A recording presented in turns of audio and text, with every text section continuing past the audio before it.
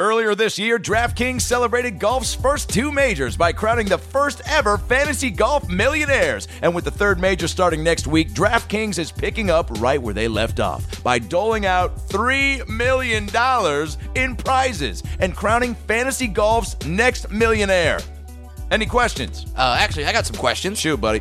Do you only win money on the major tournaments with DraftKings? Great question. DraftKings.com is a one-week fantasy golf site where you could win huge prizes every tournament. Wow, every tournament. That's amazing. Now, my buddy plays with DraftKings, but he loves golf. I don't really like golf. I like Uno. Will I have fun? First of all, you're a grown man who loves Uno, and I love that about you. Whether you live and breathe golf or you just love the thrill of fantasy sports, DraftKings lets you experience the game in a whole new way by playing to win $1 million. Wow, how does it work? Just pick 6 golfers, pile up the points, and pick up your cash. That's it. This is the biggest one-week fantasy golf contest ever. Sounds amazing. When does it start? The event begins with the tournament, all right? So choose your players before next Wednesday night, and there could be a giant check with your name on it Sunday afternoon. Hurry to DraftKings.com now and use promo code ALN to play for free for a shot to become a fucking millionaire. Enter ALN now at DraftKings.com. DraftKings.com. That's DraftKings.com. Can't wait to play. Just need the name of the website. Are you serious, man? Of course not. DraftKings.com. There you go.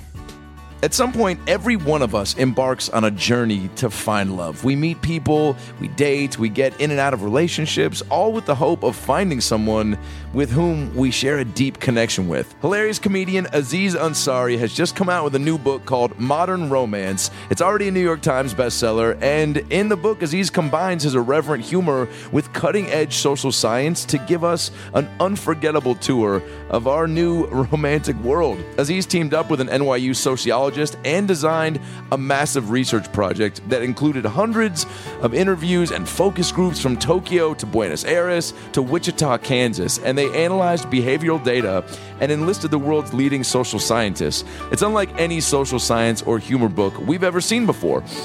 Aziz is one of the best comics in the game. We all know that. We loved him on Parks and Rec. We love him in all the movies he's been in. And you know, this book is just a hilarious, thoughtful, and in-depth exploration of the pleasures and perils of modern romance.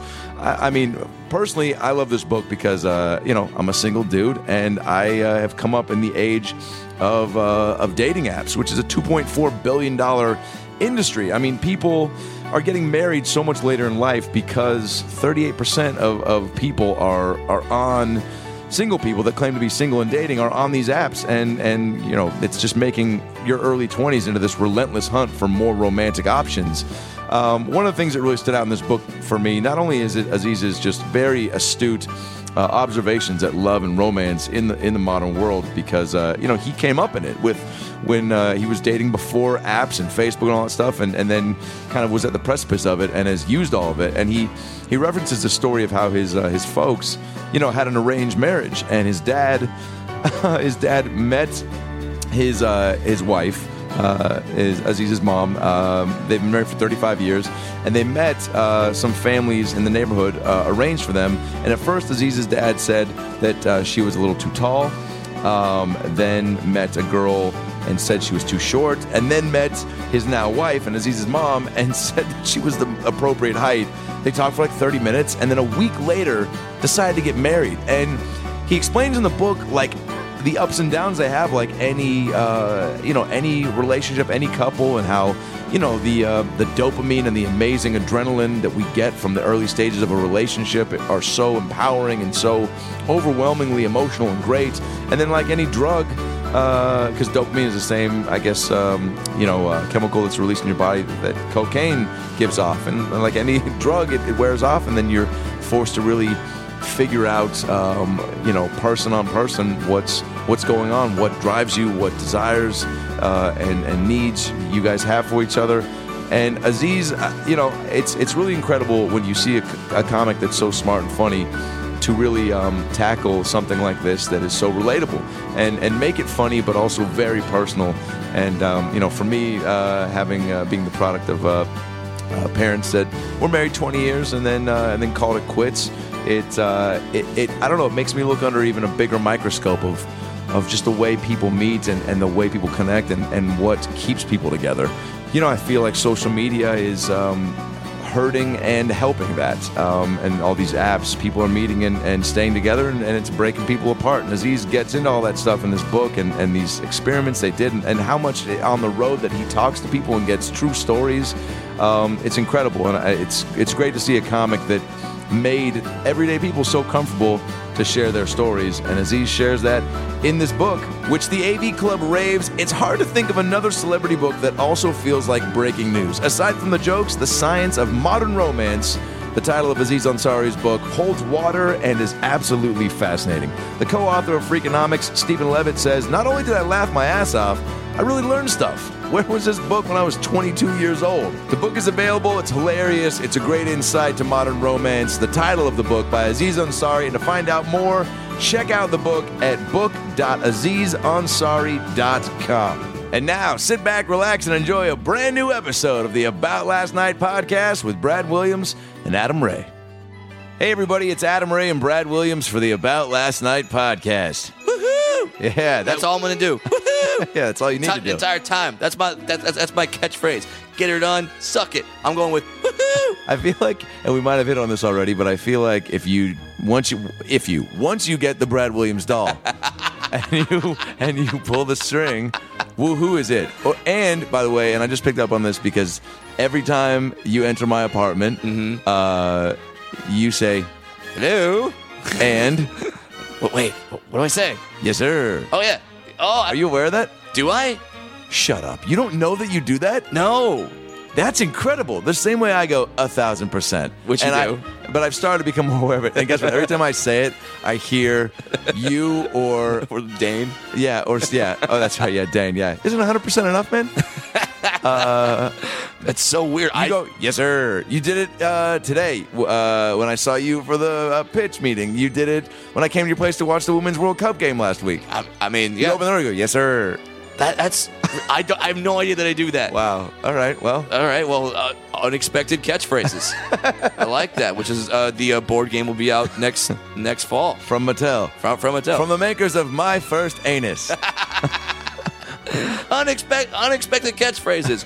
You wouldn't think that a guy saying "pooping is great" is gonna be a catchphrase, but it is with unexpected catchphrases. Oh well, this podcast is filled with a lot of unexpected moments. Yes, sir. But timing. But you know what? A lot of expected moments as well, because I knew this guest was going to be great because I've been trying to get him for almost a year now. No, man, since the Heat, which was 2012. Wow. So 3 years now. Wow. And I'm talking about Michael Rappaport. Yeah, Michael Rappaport. Oh, that's right. Maybe one of the most, the most working TV film actors. Go through his IMDb page. I mean, Blackish, Justified, The Heat, obviously, where I met him. Copland. Prison Break, Copland. My Name is Earl. Friends. He played Phoebe's boyfriend. The War at Home, Mad TV, Boston Public, Dr. Doolittle. And if for any reason this name is like Michael Rappaport, who's at once Google him, once you see him, you're like, oh yeah, the Basketball Diaries, the guy that's Scouts, in everything. NYPD Blue. He just was on an episode of Louie, which was so great. Killed it. Fresh Prince of Bel-Air. He was on there back in the day. True Romance, obviously, is where I first saw him, which is obviously. I mean, he played Dick Ritchie, which True Romance, Christian Slater, Brad Pitt, Gary Oldman, Val Kilmer, Dennis Hopper, Patricia Arquette, Christopher Walken, which Rappaport has an amazing first meeting walk-in story. A great walk-in story, which you guys are going to love. And just a guy who's been in the business forever, who knows about the business, doesn't take himself too seriously. Yeah. And a guy who you can also... I don't know, because he hit it early. He hit early, and you'd think like, oh, shouldn't you be kind of like not like a child actor, but he got lucky, as he says, you know, and to be working as much as he has. Yeah, and one thing I love about him in kind of this, he has this in common with Bill Burr. He takes on your problems as his own. Whatever topic you're talking about, he'll talk about it like it's the most important thing in the world. Yep. And that's what he did this time. Yep. It was so much fun. Whether if we're talking about hoop, if we're talking about the Knicks, a lot of New York talk, because he is, just the most New York dude you'll meet. I mean, he had beef with Spike Lee at one point after they were buds sitting courtside for the longest time. Yeah, and I mean, he's played in, the NBA Celebrity All-Star games. Yeah. All the Tribe Called Quest shit, too. I mean, Beats, Rhymes, and Life, right? Yeah, The documentary. he made that documentary happen, and you could tell how passionate he is about it. He's not just a white guy that's like, yeah, I kind of like rap. Like, no, he lives and breathes hip hop, and he's got the rep to back it up. And I saw that documentary; it is unbelievable. So good. So we know you guys are gonna love this. It was worth the wait, and It was worth the wait. Some of these, up. and again, man, I got to pat myself on the back. The persistence, the Adam Ray persistence. It sometimes is that gonna be a cologne that's out next year? Adam Ray, persistence. When you need someone on your podcast, God, dude, just spray. I can't laugh hard enough.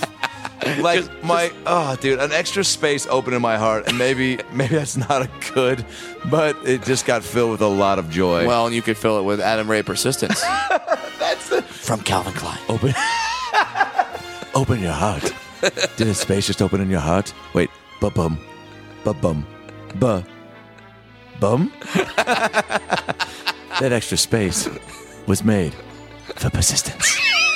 Yeah, but who would be the weird part about perfume commercials? I want a cologne, by the way. We joke. I want a cologne. Who doesn't? Who doesn't want to smell like Quick Fat? That's the cologne from the makers of Quick Fat. Persistence. Oh my God! All right. Wait, what were you gonna say? What you love about cologne? Yeah. Well, like the thing about it is, you try to parody a cologne ad or a perfume ad, and it ends up sounding like, oh yeah, that would work. Like when you did the whole ba-bum, like. The whole, I mean, the cologne ads are just ridiculous. With the, I'm not going to be who everyone expects me to be anymore. Bleu de Chanel. Shut up. Now, what would yours be? Wow. I don't know. I mean, do I try to brand myself and with the special that I have right now on Showtime, just call everything fun size? Like, I think you do. I mean, hey, and then, Showtime's highest rated special this year, by the way, in 2015. Brad Williams, Fun Size. Go see it if you have not seen applauding it. Myself. Now available on Showtime On Demand. Yes. So even if you have the On Demand app, and available shortly on Hulu. So my step-uncle watched it, by the way. He told me when he was in Arizona. Oh, yeah? And they fucking loved it. Oh, it's so great. Yeah, they invited people over. Had like 10 people at the house and watched it. No shit. Just because he listens to the podcast. Eh. So they're coming to Tempe. This guy, he hangs out with my nephew. I'm just assuming your uncle talks like this. No, he's actually Hawaiian, so. What? Yeah. How do you have a Hawaiian uncle? Step-uncle. Oh, step-uncle. Yeah. All right. Now, I say uncle because he's a great He's dude, your uncle? But if you got to get technical about it. Sure. I mean, My Hawaiian Uncle sounds like a great sitcom from the 80s. Starring Mayim Bialik. And Craig T. Nelson as the Hawaiian uncle. As the Hawaiian uncle. So you're like, is he Hawaiian? Is he not? I don't know. Looks like Coach to me. Doesn't matter.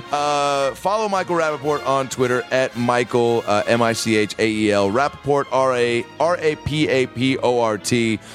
And of course, check out his documentary, Beats, Rhymes, and Life. Check his episode out on Louie, and check him out in every movie and TV show and you've seen. His podcast is I Am Oh, Rappaport. that's right. God, he's got a killer. You're going to listen to this and be like, I want to hear more of Michael Rappaport talk and rant.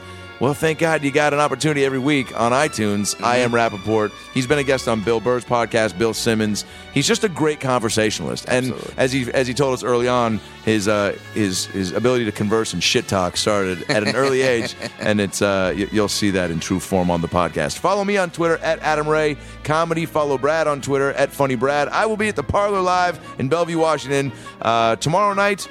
And Saturday, had to cancel the show tonight because I'm doing a TBS game show with Eliza Schlesinger, and we have run-throughs before we go shoot the show in Atlanta. 14 episodes, straight to series. Details, but yeah, that's. I'm gonna be a it's gonna be great. game show host. Like Wink Martindale. Fuck you. So huge though. This is great. It's gonna be fun, and hopefully it spreads into some more perks. Maybe a Conan appearance finally. I would love to do the couch with Conan and tell. I want to. Conan for me. I don't know who was for you. The guy that you're like. That was. I watched Conan in college like every night. Yeah. So and I so badly want to talk to him. I want to riff with him and joke with him, and I want him to tag my stories. You know. Right. I mean, God. It seems like you're talking about your long lost father. I just want him to tag my stories. Please. Just let him tag my story. He doesn't have to show up to all the gigs, but just every now and then. He wasn't even around Tag for my the stories. ribbon cutting of Persistence.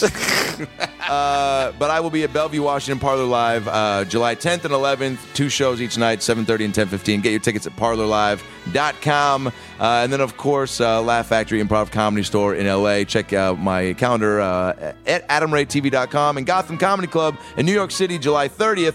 One night only, 8 p.m. New York City, Gotham Comedy Club in Chelsea, July 30th at 8 p.m. Get your tickets at improv.com. Brad Williams, where are you coming up? Holy Toledo. Yeah, I'm doing that joke again. Why not? I'm going to be in Toledo, Ohio, July 16th through the 19th at the Funny Bone. Come on out and see me, Ohio. Then Montreal. I'm going to the Montreal Just for Laughs Comedy Festival, July 24th through the 28th. The shows I know that I'm on the Neil Patrick Harris Gala. So yeah, I'm gonna be hanging with the MPH. Yes. So go see those shows, Montreal, and then I'm coming back to Southern California, going to Ventura, California, to the Ventura Harbor Comedy Club, July 31st through August 1st. July 31st through August 2nd at the Ventura Harbor Comedy Club. Come see those shows. And yes, and we gave out the Twitters. As always, rate the podcast on iTunes. Takes 2 seconds, man. Go there Love right it. now and subscribe on iTunes. Continue to tell your friends and your family. We got so many great shows coming up, so you don't want to miss out. You subscribe so you can get the automatic downloads on your phone, on your computer, on your iPad, whatever you're listening to the pod on. We appreciate it. The feedback is... You have a Zune player? What? I don't know. Maybe you kept that thing around. The amount of people that came up to us at your shows at Irvine Improv were so dope. So many ALN listeners. And we love seeing you guys at the shows. Go on to StoryMerchandise.com and get your ALN merch, your T-shirts, your Roni and the Quave mugs, your Titanic shirts, your pod shirts, and we'll sign them for you. That's been happening a lot too, and it's super dope that you guys are supporting the pod that way. And of course, give it a 5-star rating and comment on the iTunes page. Takes 2 seconds. Do it during the intro and save yourself some time so you can enjoy the episode. Now that we got the Twitter handles out of the way, that's all the merch info. Those are the tour dates. And now sit back, relax, and enjoy a very fun episode of the About Last Night podcast with the one, the only, Michael Rappaport. Well, the weekend's over, so it's time to chat about it. Got a midget and a Jew, so why don't you sit down and listen to our dope podcast during lunch, dinner, or breakfast. Brad Williams and Adam Ray are here for you any time of the day. So come on and treat yourself right. It's About Last Night. Thanks for coming, first of all. Glad to make it. Sorry it's taking me so long. No, yeah, I was just telling Brad, I go, I think, when we met on the first, it was both of our first days on the Heat, Yeah. right? And we just shot the scene probably took 15 minutes because it was just one. Right.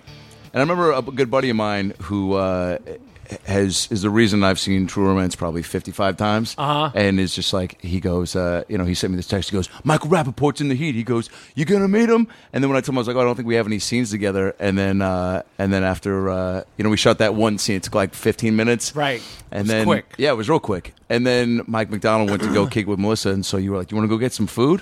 And we went to Little Italy and had a nice little bromance date. Yep. Got some, what's it called? Stracciatella? What's the? Stracciatella. Stracciatella. Stracciatelli, yeah. Good Lord. Gelato. Gelato. Basically, if it's not on the menu at the Olive Garden, I don't know what it is. Yeah, this is definitely a step above the not many steps, but it's a step. yeah. But it's a flavor. It's my favorite flavor of gelato when there's good gelato because they have the whole like Little Italy over there, right? Oh, they had Is everything. that what they call it? Yeah, Little Italy. It was, Are you from Boston? no, I'm from Seattle, right? I know you. And where are you from? I'm from Orange County. Oh, So- okay. Yeah, so That's really fucking exciting. Yeah, exactly. So we're complete opposite end of the East Coast, and you're like Mr. East Coast in terms I'm of. from New York. Yeah, That term East Coast, I feel like the origins of that term came from hip hop because before, like, there was the East Coast West Coast rivalry, which really to me was Los Angeles New York rivalry. yeah, and more then- specifically, like just Biggie against Pop. really, yeah, just Like, that was it. exactly. But the whole East Coast West Coast, and I think that because before that it was like you're either from New York or you're not from New York, and then like you'd start going to like the sloppy seconds like Boston and Philadelphia and Virginia, like all the places that are inferior to New York, but want to be looked upon the same way. I mean, that's just the reality. Like all those other cities are dope. Baltimore, these are a great city. Philadelphia, I love Philadelphia. Boston, of course, but they've got their own flavor. But what is it? But East Coast is inclusive to all of them. But New York, I mean, there's no. I'm not going to go into. I don't do selling about what's so good about New York. It's like it's the greatest city on the planet. Period. And that's just the way it is. And there's a lot of other great cities. There's a lot of other great cities like Philadelphia, like Boston. I mean, those are like I wouldn't put those in the top 5, but. Like in the world, like you got Chicago, then you go out of the country and you got, London and Paris and, Italy and all that shit. So I'm just saying. Seattle. Yeah, the great city. But then, of course, I got to mention Orange County because the great city of Italy, like you mentioned. Exactly. Yeah. Anyway, so that was like my little New York shit. Well, I've always lived my life. I go, hey, man, if Charles Oakley lived there, then I know it's a pretty cool place. He did live there. I don't think he lives there anymore, but Charles Oakley did live there. Dude, can I be honest? He was one of my favorite basketball players growing up. I had the Ewings. That was my first pair of basketball shoes that was like, it was either between the Vlade Divac's, the sandals, the Yugoslavian Vlade sandals, or the Ewing sneakers, and I went with the Ewings. It said his name on the back. Yep. Did they have Oakley sneakers? Was that where you were going with that? No, I just want to say Oakley was probably my favorite because I was a bruiser. Saw him in New York. The day he got traded, he was on the Bulls. I remember seeing him on 77th and Lexington by by Lenox Hill Hospital, because I was going to the 6 train, and me and my friend we saw Oakley like on a summer day, like a day like I think like it was like after the season, and they were like. And I saw him. I was like, "Oh shit!" We were like, "Yo, Oakley, what's up?" And he was like, "I got traded here." And we were like, "Oh shit!" Yeah. So before you had breaking news on your phone, you had to literally find the player I saw him on on the street. 77th in Lexington. I saw it with me and my friend Gerald. Saw him with our own eyes. Oakley. How's that for a tweet? That's a good one. Just saw Oakley. He told me he got traded.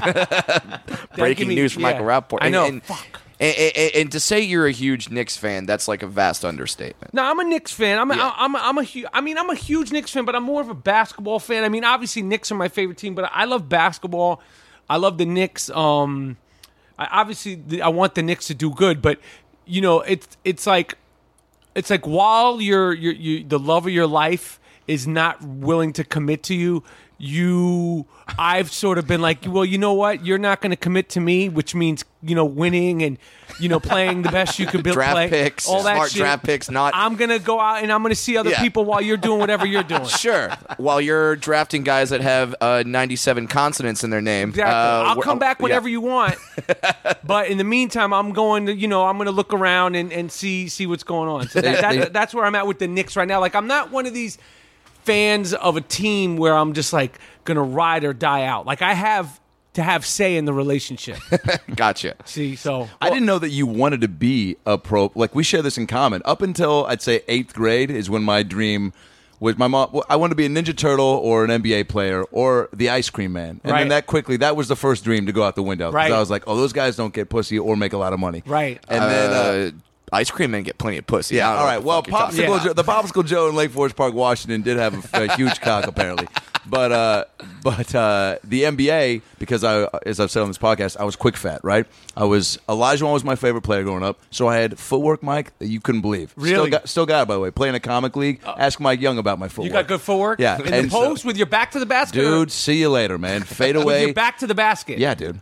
I respect that. Back to the basket. And because I was the biggest 6th grader, so I got the post. And then I loved Bird and Marley and Reggie, so I was just shooting threes nonstop every day after school. And you wanted to be in the NBA. Yeah, so I was a big guy. I was a big man that shot threes. If you would have taken 6th grade Adam and been like, oh, what he is now, if he's 6'10" doing this? It would have evolved. You would have been something. See you later. I'd have my own shoe. I'd have my own breakfast cereal called Ray Flakes. Yep. I'd have all sorts of... But so that I stopped growing and I plateaued at 6 feet and a half, 6'1" on my trading card. And then I was like, oh, it's not going to happen. I can't be a point guard because my ball handling skills were never up to par. Those are the highest skilled players. Yeah. When you look at like Stephon Curry or you look at like Chris Paul and you look at like any great point guards that are out there right now, I mean, like the skill level, like if you look at the guys like fucking what's his name on Houston now, Harden. Not forget him. He's like, Yeah. but even the guy that didn't make the playoffs, like he's like 5'8". He has like the hair. Oh, fuck is his name? Ronnie Brewer on the Rockets. No, on the. Fuck, it doesn't matter. Yeah, It doesn't matter. But I mean, when you look at like dudes like Tyronn Lue when he played in the NBA, you're like, he sucks. He ain't shit. Yo, in order to be 5'11" to play in the NBA, you got to be on some other level shit. Yeah, like right. Nate Robinson. Yeah. Say what you want about Nate. 5'7", 5'6". That's a fucking. Yeah. First of all, that's not a guy you want to fight. No. Anybody who's 5'7" playing in the NBA is a legitimate tough guy. Yeah. Yeah. You just have to have like on some crazy shit. I'm pretty sure Muggsy Bogues was a Navy SEAL in the offseason. Yo, Muggsy Bogues is 5'3". I saw Muggsy 5'3". Bogues at a game. Yeah. For the first time this summer, this year at the Knicks game with Larry Johnson. And I told him, I said, yo, you're on some shit. And he's legitimately 5'3". Yeah. For real. Yeah. So, I mean, he didn't just play. He Right. played for like 13 years. Yeah. And it wasn't like I was like a fucking, like, it wasn't like a, he wasn't like the journeyman that was He always on played. the bench. He ripped it up. He was starting. He fed Zoe and Grandmama. I mean, he's on some shit, Muggsy Bogues. basically what we're trying to say is short people are just better. I get your Tough. I get your perspective. tough. Yeah. Tough. Yeah. look Not necessarily. I didn't say better. I didn't say better all the way, but I would say tough. Like you got to be a fucking beast. You know, you look at like these football players. Like he's 5'7", 175. Like Allen Iverson was so tough. Like he never even got into beef with anybody when he played. If you try to look Right. up beef with Allen Iverson, the only person I ever saw him get into any kind of anything with was Dennis Rodman, and that's when and Rodman instigated it. Sure. But no one wanted. You don't want to fuck around with Allen Iverson. No, it's like the guy. It's like the tiny guy in the Kung Fu movie that's just standing there. You know when he starts, he's gonna fuck some he's shit gonna up. tear some shit up. Yeah. By the way, exactly. Brad Williams and Muggsy Bogues, some sort of show. Hollywood, if you're listening, get that pairing Muggsy, together. yeah, get that shit going. Muggsy and Brad. Yeah, I mean, Muggsy, Brad Muggsy, BM, bowel movement. Maybe not so maybe much. you guys are detectives. You got to get him on the show, Muggsy. I would love to get him on the show. How many of those players are you buds with? I mean, the Knicks for I'm sure. not that. I'm not friendly with. I don't have anybody in the NBA's probably phone number right now. For real? But yeah, but after I'm you cool win with them. MVP and the All Star, I'm cool with them, but I never try to be friends. Like I'm friendly, but I never try to be friends. Like like I'm friendly. Like I've had conversation. I see Yeah. them, but I always feel like I always just kind of like you just be the basketball player, and I just want to be the fan. I don't want to like step unless over the they line. come to you. Even if they come to me, like I've never sort of like like I've like if you're like you meet somebody, it's like it's kind of like, oh, what's up, let's hang out, numbers, and then I mean, and basketball players are on some other shit. Yeah. I mean, but no, I don't have any like friends. So you don't want to be former texting players. Yeah, so you don't want I to be would- texting J.R. Smith. Be like, dude. I wish I was texting all of them. I wish I was friends with them. I wish Yeah. I was like texting all Yeah. of them. But I hit up Kemp on Twitter once to invite him to a Sean show when I Kemp? was in Seattle because he owns a bar right next and apparently loves comedy. And my buddy's friends with him, so I hit him up on Twitter. No response. Really? Detlef Schrempf got right back to me. Did he come? No. I went to basketball camp. I know Sean Kemp. Sean you Kemp, really? I know. Yep. I went to you basketball just camp with became Sean Adam Kemp. Ray's favorite person. Do you remember in the when he world. was trying to come back? Yes. And get back into the game? If he had made it, I wouldn't have been surprised because Sean Kemp is probably, I mean, he had a run where he was living up to his potential, but Yeah. Sean Kemp, if he had stayed focused and and he was able to take care of himself, he could have been like a Hall of Fame for sure. 1,000%. He was ahead of his time. Yeah. 6'10", jump, athletic, could handle the ball, could shoot. Once he got a jump shot going in '96 against the Bulls in that finals, it was like, oh, are you serious? Yeah, this he- guy's going to be one of the greatest ever. Yeah, he was a motherfucker. Wait, but so- I went to basketball. He was 18, and I think I was 16 or Holy 15. shit. And I remember sitting next to Sean Kemp. Like there was like some, I was at like a really competitive basketball camp called 5-Star Basketball Camp, and I remember looking over my right shoulder at Sean Kemp, and he had a full goatee, and I was just like, "There's no way that you're ever gonna play anywhere near anything that's close to the NBA. Like you're so far from being in my head. Yeah. Like I'm looking. This is a grown fucking man, except for he's 18. Like he's 7 feet, probably weighed about 210 pounds at the time. Okay, maybe 205 pounds, and I'm like fucking slow and Jewish, and like I'm not even like thriving in my own division. Like I had it just was. Well, I mean, for the slow Jews, you're like top of the For class. the slow Jews, I'm good. But if there was like a 3-on-3 slow Jewish half court league in my prime, I would have been good. If there was a Shabbat Shalom tournament, you and I would rip 3 it and up. 3, 3-on-3. How do we get? Because you are tall for a Jew, and also that's the other thing too. When my mom was like, there's not a lot of Jews in the NBA. You don't hear fucking Rosenbaum for 3 too often on the stat sheet. But like, what was it for you that just stinted the dream? Like moments like that. I mean, like I just Comparing yourself to the greats. But just like like you start to like think like realistically, like this is not going to happen, and like being fortunate enough to play in New York against and with people that were really, really, really good. Yeah. Kenny Anderson, like watching him play, like and just the street ball in New York, street ball. We didn't call it street ball, like just like the city leagues in New York. You would see motherfuckers. You played in those games? Oh yeah. What the yeah, fuck? But I mean, I played, and there was playing, and then there was really being a big part of it, and then there was like the upper echelon of it. Yeah. So I did a little bit of the upper echelon, but mostly like the lower echelon. But I was around it, like we knew each other, like Kenny Anderson and Malik Sealy, and Nice. I mean there was Adrian Autry, and I mean there's and dudes that were older than me. Man, you'd see guys playing like and guys that weren't famous, but like. Dudes that like had reputations, like dudes from Brooklyn or dudes from Harlem, and they were just like on some other shit. Yeah. And these were like half ball players, half drug dealers, like just hanger outer dudes that and they were just on some other shit. So seeing that, you're like, yo, I'm not even the best of this shit. Like, how the fuck am I going to play like the best of high school, let alone the like Division I college? Or like you're going to be in the NBA? You're like, I better save up to get some season tickets. Better do 'cause that's- something. Better do something because that's the only way that's happening. It wasn't happening, but I still love it, and those experiences were, a big part of my life, and they definitely. Are they crapping out on you? No. right. They definitely informed who I am, and Yeah. and still today is a big thing. So What? So when basketball's not, is that when you got into stand up? When you were like, yo, see you later, hoop dreams?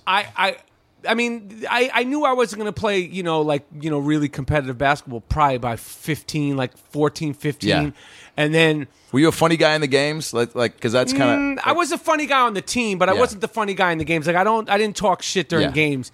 I mean, I would talk a little shit, but it wasn't to be funny. It was just shit talking. Yeah. Mhm. But I was definitely like a shit talker on the team. Like, Yeah. that was like, like that was like kind of like my strength. and Rappaport's stretching. giving it to you. Yeah. Rappaport, get in there and fuck him up. Yeah. Physically? No, just talk to him. Yeah. Perfect. Make him feel bad about himself. Talk about, What were some of the shit you would say to guys? I mean, I just, as far as basketball, like I would talk a lot of shit playing, but not funny shit. Like, shit talking, just Yeah. whatever it context was. of the game. In the context of the game, you ain't whatever. Just Yeah. Really kind of. I would talk shit to my my coach. I mean, I just was. It wasn't. But I would talk shit though. I mean, Yeah. I still talk shit, but I stopped talking shit now because. When I do come out of retirement now to play every now and then, I'm so out of shape that you have to make a choice. You're either going to talk shit and play bad And back it up. Right, well, fuck the backing it up. Yeah, I'm not okay. worried about backing it up. That's not even but you could either talk shit and play bad, or just play bad and not say anything. Yeah. Not bring Yeah. any more attention to And yourself. then no one puts it back in your face if Yeah. if you're the guy who's silent without the jump Yeah, shot. but I could. But I'm pretty good at. I could take you out of your game. Pretty. That's. I have that. I have that skill set. Was that something that was like in you when you were a kid? Like, were you always kind of a troublemaker? Just a shit talker. Talk a lot of shit, and like when That get you in when I trouble? grew, it never got me in trouble.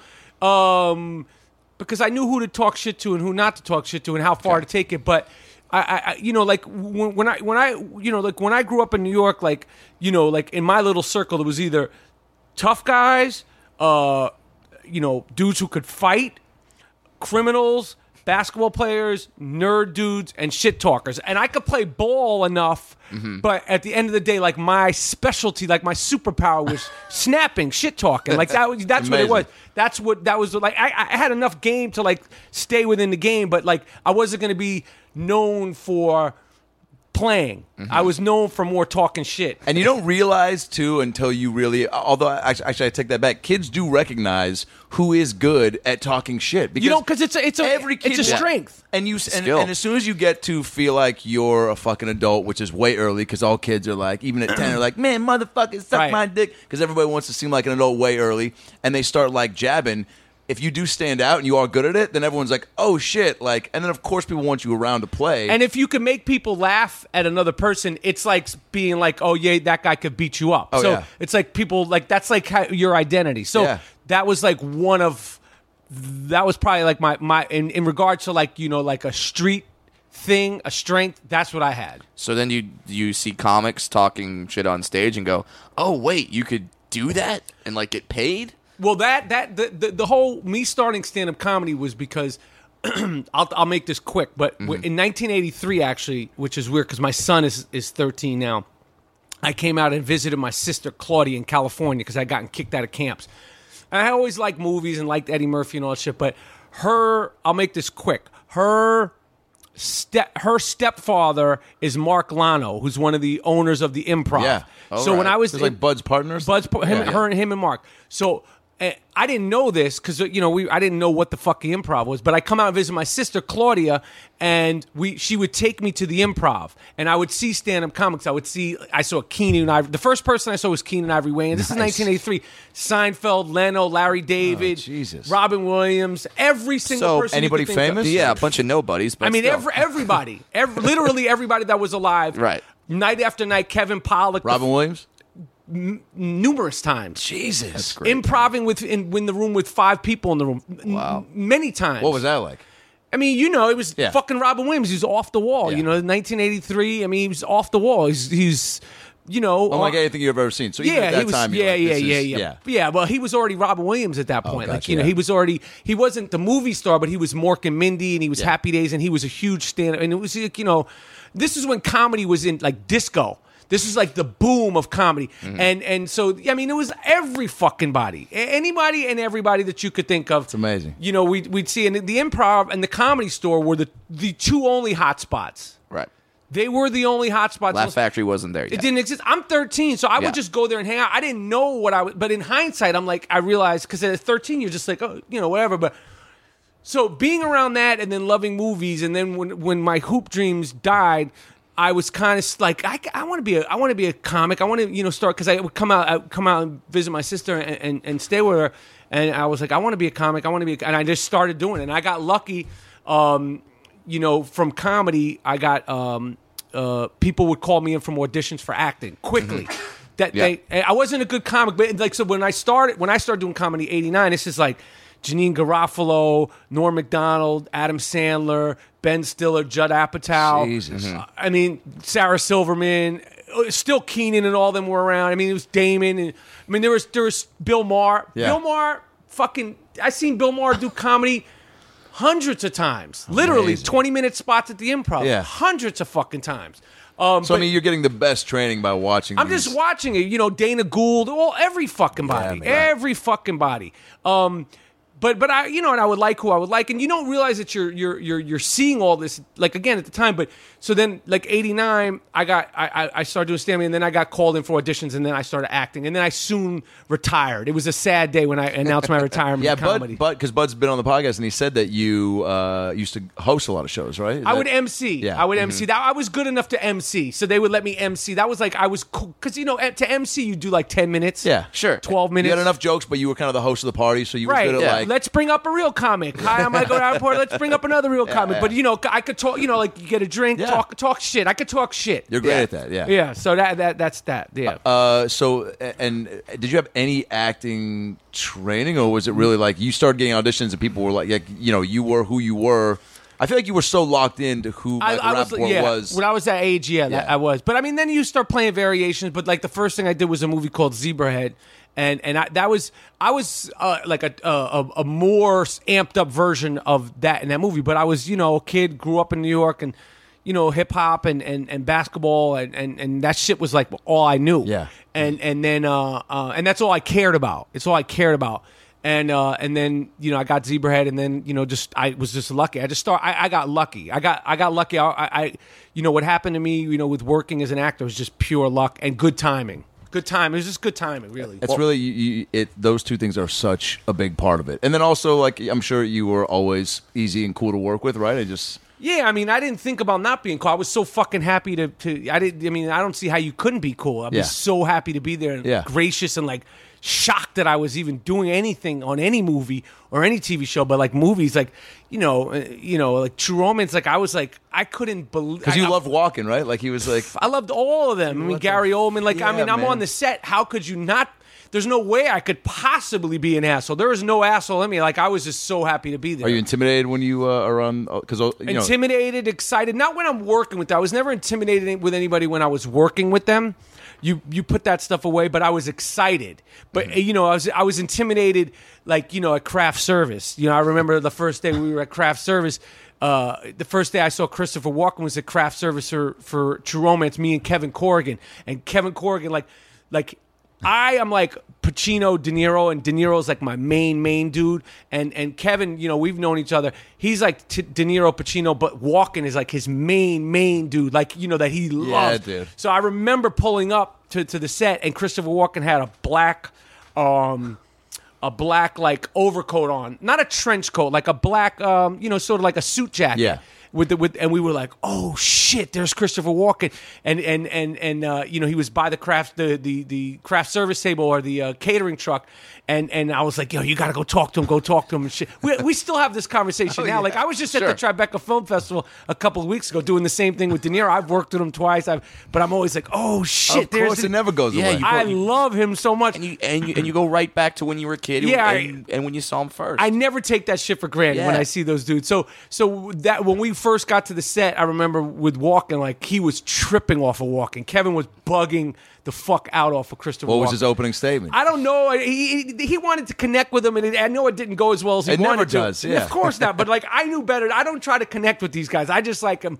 I just want to like carry their bags and shit. Yeah, I met Paul McCartney at the Improv, and when we left, I didn't know what to say when I left, so I said, "Hey, man, keep following your dreams." And he looked at me like, "What?" And I was That's like, "I was funny. trying to be funny, man, That's because I didn't know what funny. to say." Yeah, I mean, you just let. I mean, it's like Yeah. it's like if Picasso was around. Like, what are you going to say to Picasso? I Like, know. Yeah, that he yo, hasn't heard are you on before. Instagram? Like, there's no nothing. Like, yo, it's Picasso. Like for me, like that's like those like- dudes are like I'm like. It's like, hey, I love Picasso, them. you're good, but have you seen this Mayfair filter? Exactly, Like right. it does some You should crazy try to shit put to this. pictures. You should put this on the Weeping Women series. It would change the color. It would change your world. So when you're on these sets, it sounds like you're just trying to not get kicked off. Like you're just trying to like fool everyone. Like no, I belong here. It's No, cool. I keep the like. Anybody that knows me like will know how excited I am, but when I'm around them, you wouldn't be able to tell. Like when Yeah. I'm working, Right.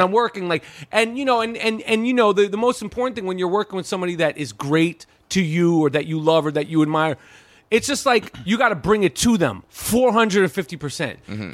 And so like I knew that, like I knew like the fandom and all that shit. Like the first, like I was doing Copland, like Stallone, Yeah. was like Jeez. my Go through guy, that cast. Rocky. I mean, that was fucking Stallone. The first day was Keitel and Ray Liotta. The Yeah. first day was Jesus. me.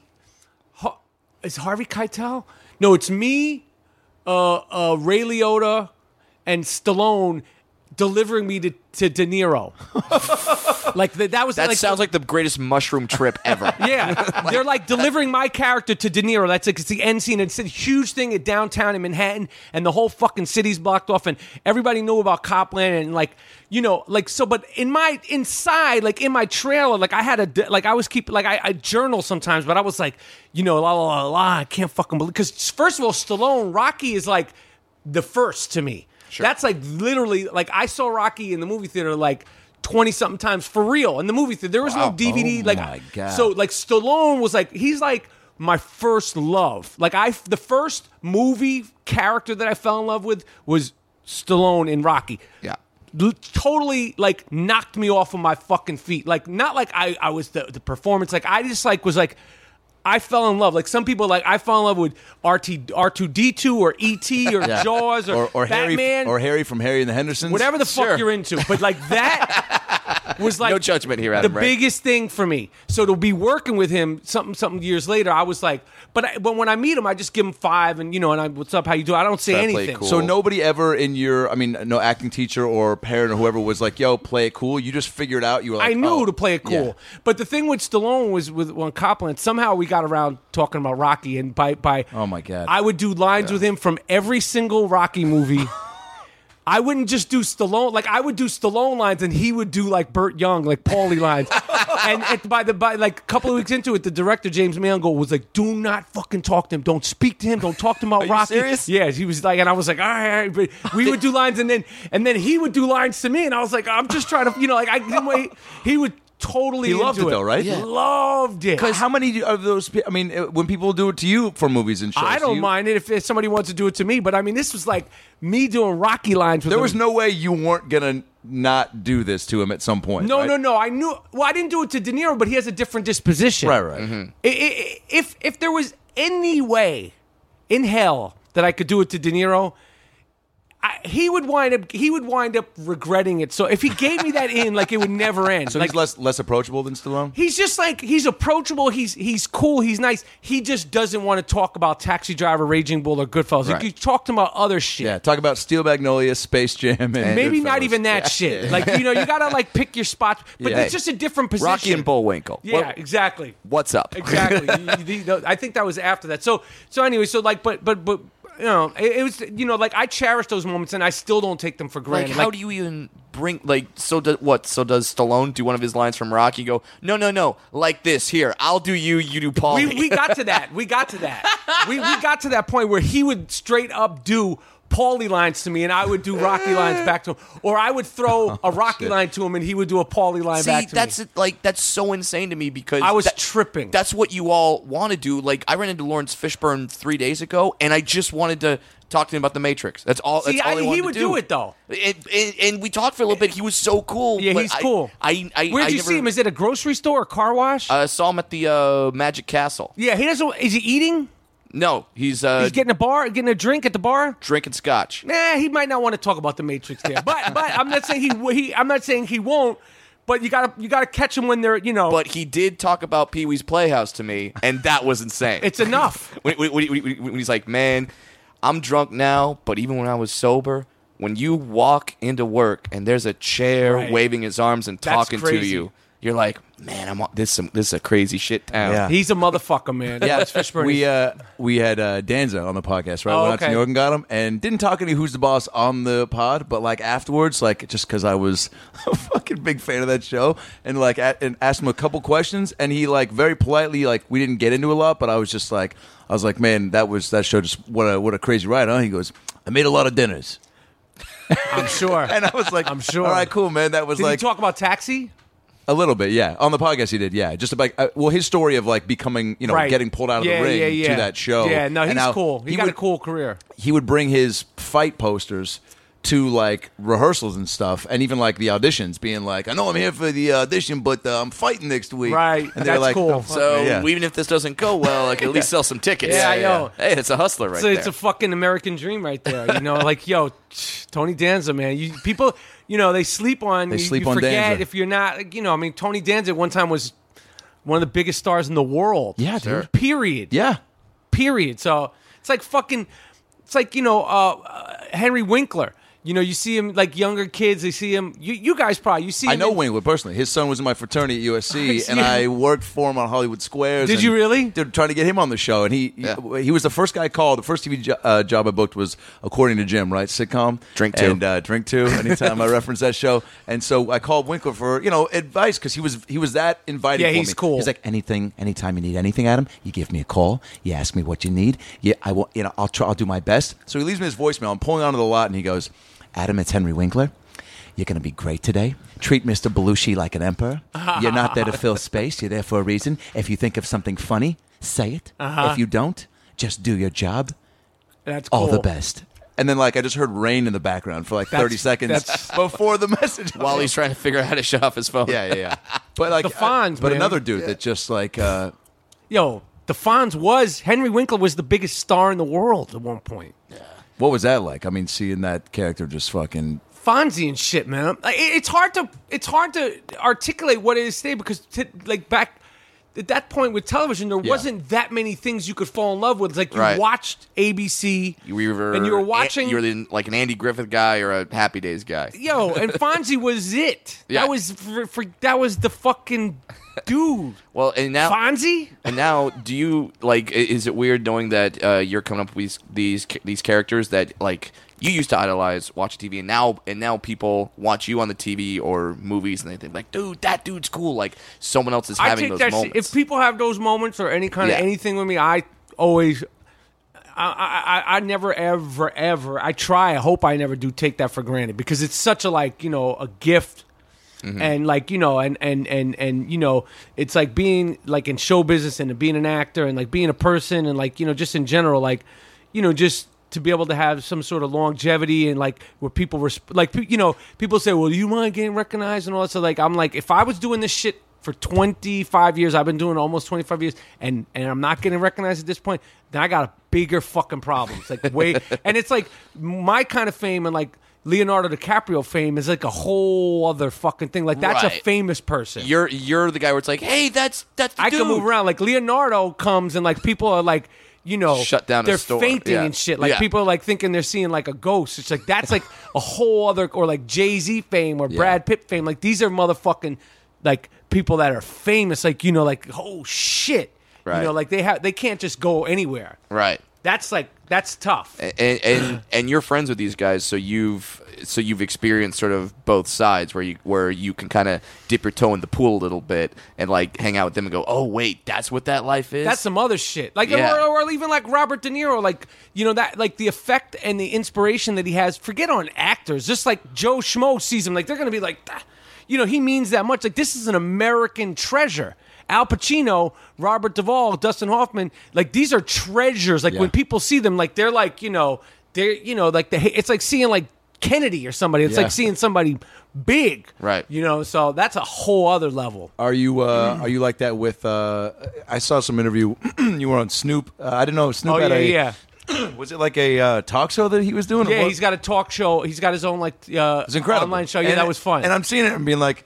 I'm like, yeah, of course Snoop should have a talk show. Like he should have, and it shouldn't be on YouTube. It should be on fucking NBC. I know, whatever. But it should be on NBC, right? I mean, they should have Snoop take over anything that Donald Trump was doing on NBC. Snoop Dogg should do that shit. Oh wow! Like whatever the fuck Donald Trump was doing, because it'll not only be good for business, but like Donald Trump he'll be so baffled by that. Oh, so baffled. He'll be like, what the fuck? So like instead of you're fired, he's like, go out the dizzle for Rizzle. Whatever it is. Yeah, and you're just like, okay, sure. Put that on a T-shirt. Snoop, you're like The Apprentice starring Snoop Dogg. Is he that done. fucking cool? Dude, I have buddies that have smoked with him and just say, like, he's just like, again, like other level cool, like just, I think it seems like you guys had good rapport. I think the thing about fucking Snoop Dogg is like, he's so famous and so recognizable. Yeah.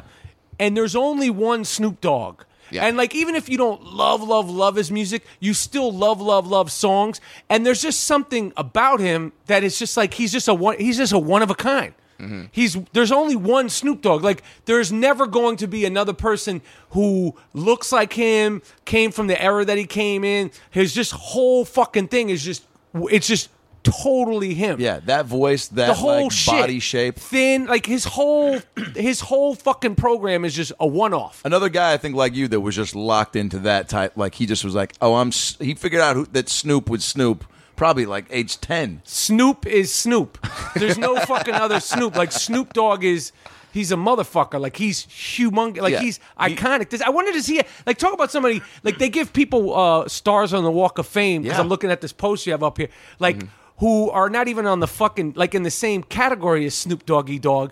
And like Snoop Doggy, especially from LA, he should get a star on the Walk of Fame. He should be one of the first guys to get one. Like, and as far as like the next generation of people, like it shouldn't just be like, I got a show and like the CBS show that's on for, 11 years. Like Snoop Dogg needs to get the next star on the Walk of Fame. Sure. Well, it's all, there's a bunch of it that's like a PR thing where it's like, hey, this person's getting their star on the Walk of Fame after a week after their show debuts on CBS. Right, like, or when your movie's coming out. Yeah. Or even like Fred Flintstone. Love me some Fred Flintstone, but hey, man, did he come out with a fucking... Is he Snoop Dogg? Is he Snoop Dogg? Did Fred Flintstone do a gin and juice? No. He's not Snoop Dogg.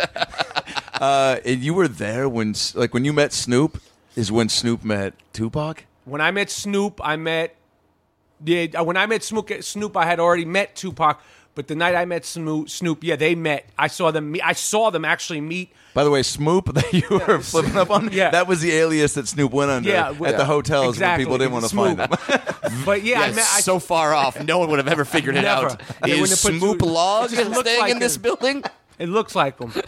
But like you witnessed them meet. That's like seeing Lennon and McCartney. It was big. Like That's you knew, huge. like I knew it was something. Like you like, you like at the time Tupac, they were finishing up Poetic Justice, and like watching, like I saw them meet, I saw them battle with each other, like rap, like I saw it right in front of my face, and I remember being like you knew you were seeing something cool, and then I saw them like shake hands, and then there's a picture from that night, and it's me, Tupac, Ice Cube, and John Singleton at the Poetic Justice. Holy And I One remember, of these is not like the other yeah, ones. it was cool. It was cool. I mean, and it was something I always remembered, knowing, like seeing, because you knew that Snoop Dogg, this was only when his first song had come out, and Tupac was, he wasn't at the, like the hectic part of his life, and you just knew like these were special people, and like, and like they were important, artists, and like and just some like you'll never forget. And I don't have a great memory. Like some people have, dates and visuals, and he was wearing a blue shirt and a red shirt, and it was a Tuesday. Like some people just have, but that I remember like distinctly, and knew like it was something special. Like I was seeing it. Like you didn't want to forget it. Well, also, don't you feel like you've probably had just countless experiences like that, to where it's like, how are you supposed to, unless you're journaling everything, like remember? I mean, I'm sure when you sit like conversations or excuses like a podcast really like revisit something, like probably brings it up for you more. But I wish I had one of those memories. Like some people have memories, like they'd be like, I remember when I was talking, and some people just they remind you of stories you were a part of, and you're like, oh, I can't believe that that happened. That was there. Yeah. But you've always been interested in hip hop. It seems like that's always been like what were your earliest memories of hip hop being in New York?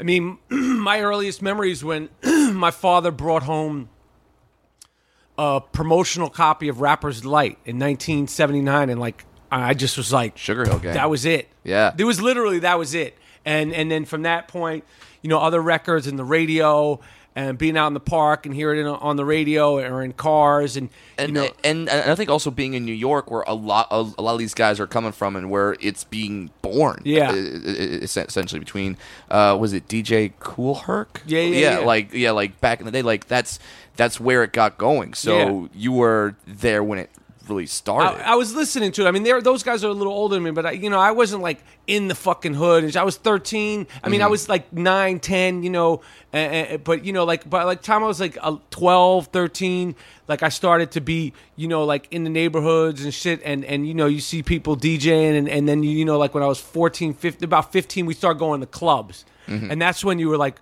but the music and the excitement of it was like.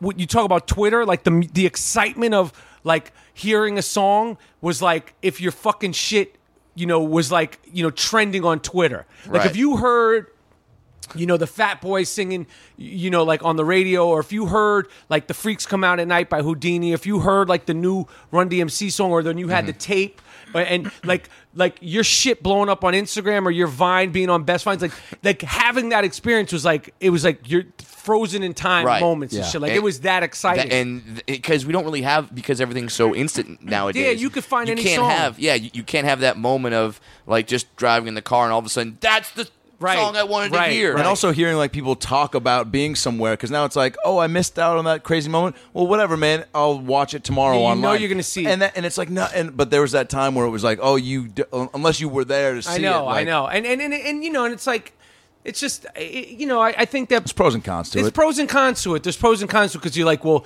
if this incident, like if there's no video footage of it. Oh yeah, when I miss a Blake Griffin alley oop and I can see it that night immediately because everyone's posting a little quick clip, I'm like, I'm so pumped about that. But at the same time, it's, I mean, shit, man, like hearing the actual story from the person. Yeah, you can't really lie about anything, and you're like folklore. Like you'd talk about basketball, like Dr. J would do this, and there was you could go from half court, man, half court, right. But now it's like you like everything, you have everything. So there's good and bad to it, but like there's something about like hearing about something and it's sort of becoming its own sort of sort of tall tale. Right, because there's a sentence that you never hear nowadays, which is, dude, I was there.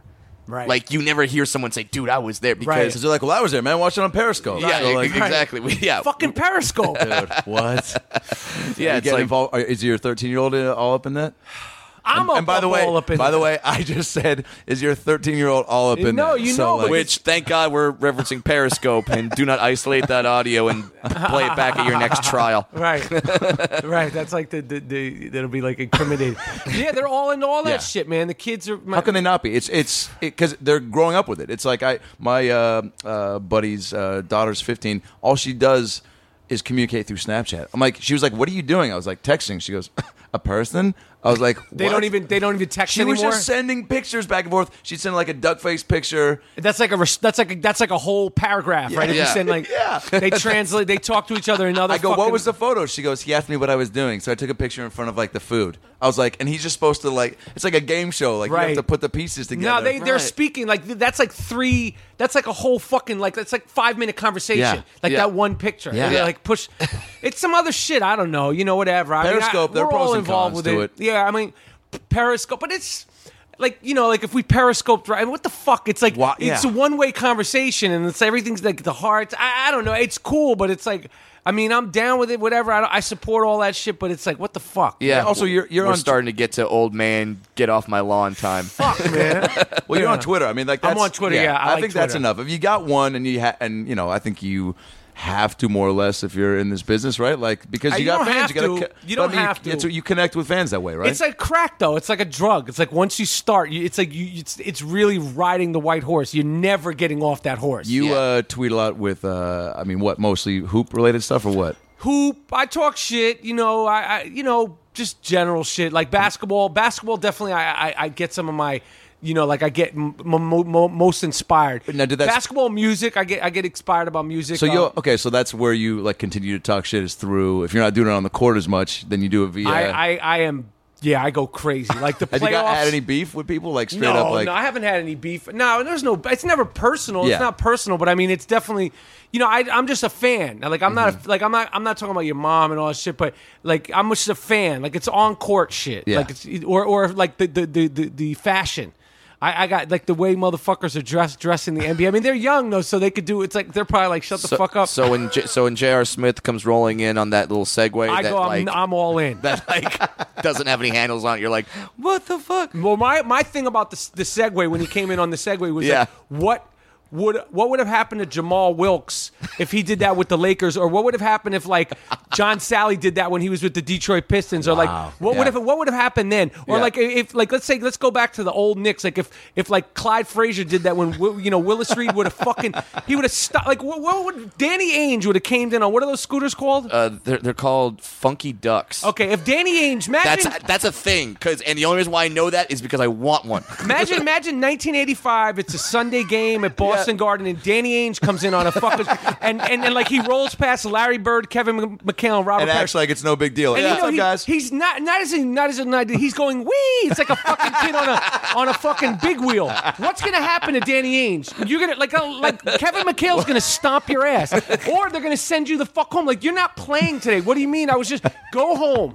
We don't want anything to do. So like J.R. Smith doing that. I was like, it's not fucking Christmas. Like you could get away with doing that if you're an NBA player, like the Christmas Day games. Yeah. Right, Like right, that'd right. be the only day where it'd be acceptable. But also, if you during rolled the up- fucking finals, Yeah. during the finals, The best part / saddest part is when the Cavs lost, and then it showed him exiting the building on this little Get the scooter. fuck outta here. Yes, and his head's No, he didn't. down. No, he his didn't. head's down. You got to show me that footage. I will find That is it. fucking.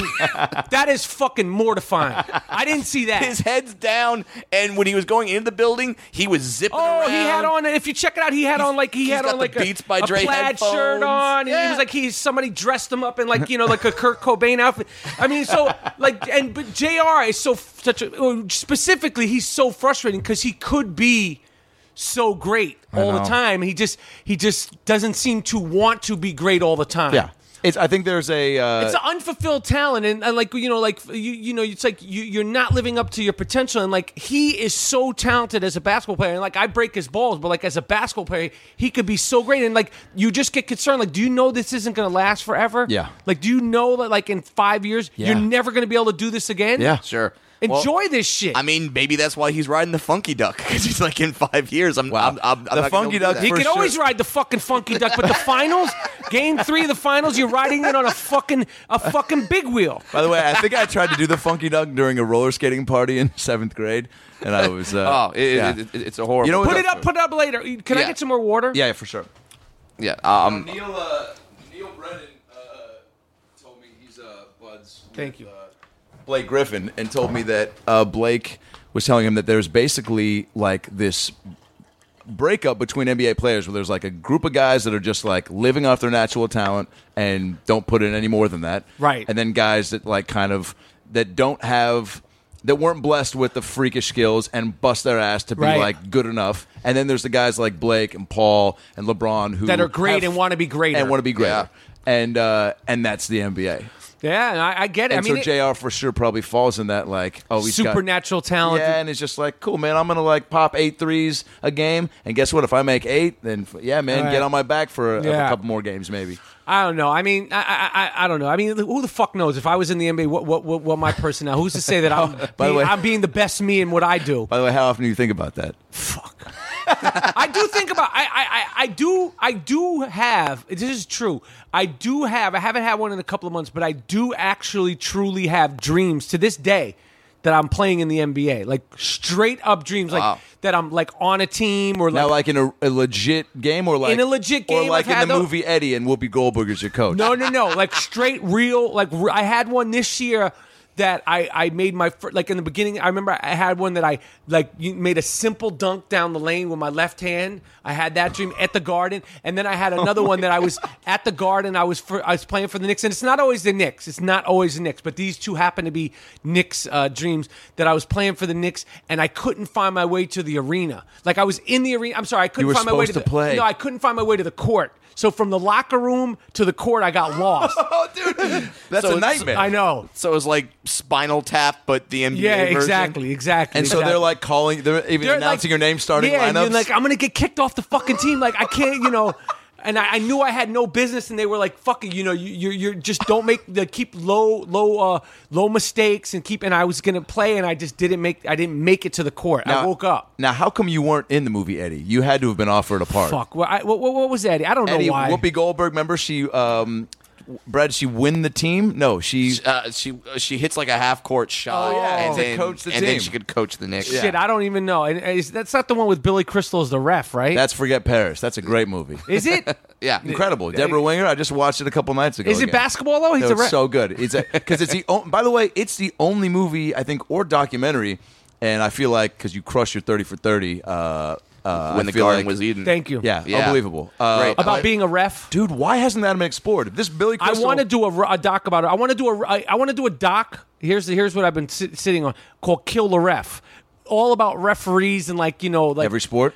just sort of like to jump into. Or I want to do one. I'll put this out there on Tim Donaghy, the NBA ref, the gambling ref. The gambling ref. I Who like says he didn't gamble and it was just an isolated. Yeah, how would you incident? approach that? I mean, you'd have to reach out to him. I already reached out to him. I reached out to him. I haven't I've had a couple of emails, but I'm putting this publicly out there that I do want to do that as a documentary. I would be really excited. unbelievable. Yeah, I would Why- love that. That's such an untapped There's world. some kind of thing I think about refs, like they're not allowed to speak. Like there's something. There must be, because if we have basketball wives, and that's a show, why don't we have Oh, yeah. fucking NBA refs Yeah, and follow them like, around? You notice like Absolutely. ESPN doesn't talk. There's a rule, like as far as specifically basketball, like there's a rule they can't talk to the media because they're like I'm like they probably can't do podcasts. They have Like to say neutral just on yeah, everything. like they have to like not be involved in all that shit. But like there's retired ones.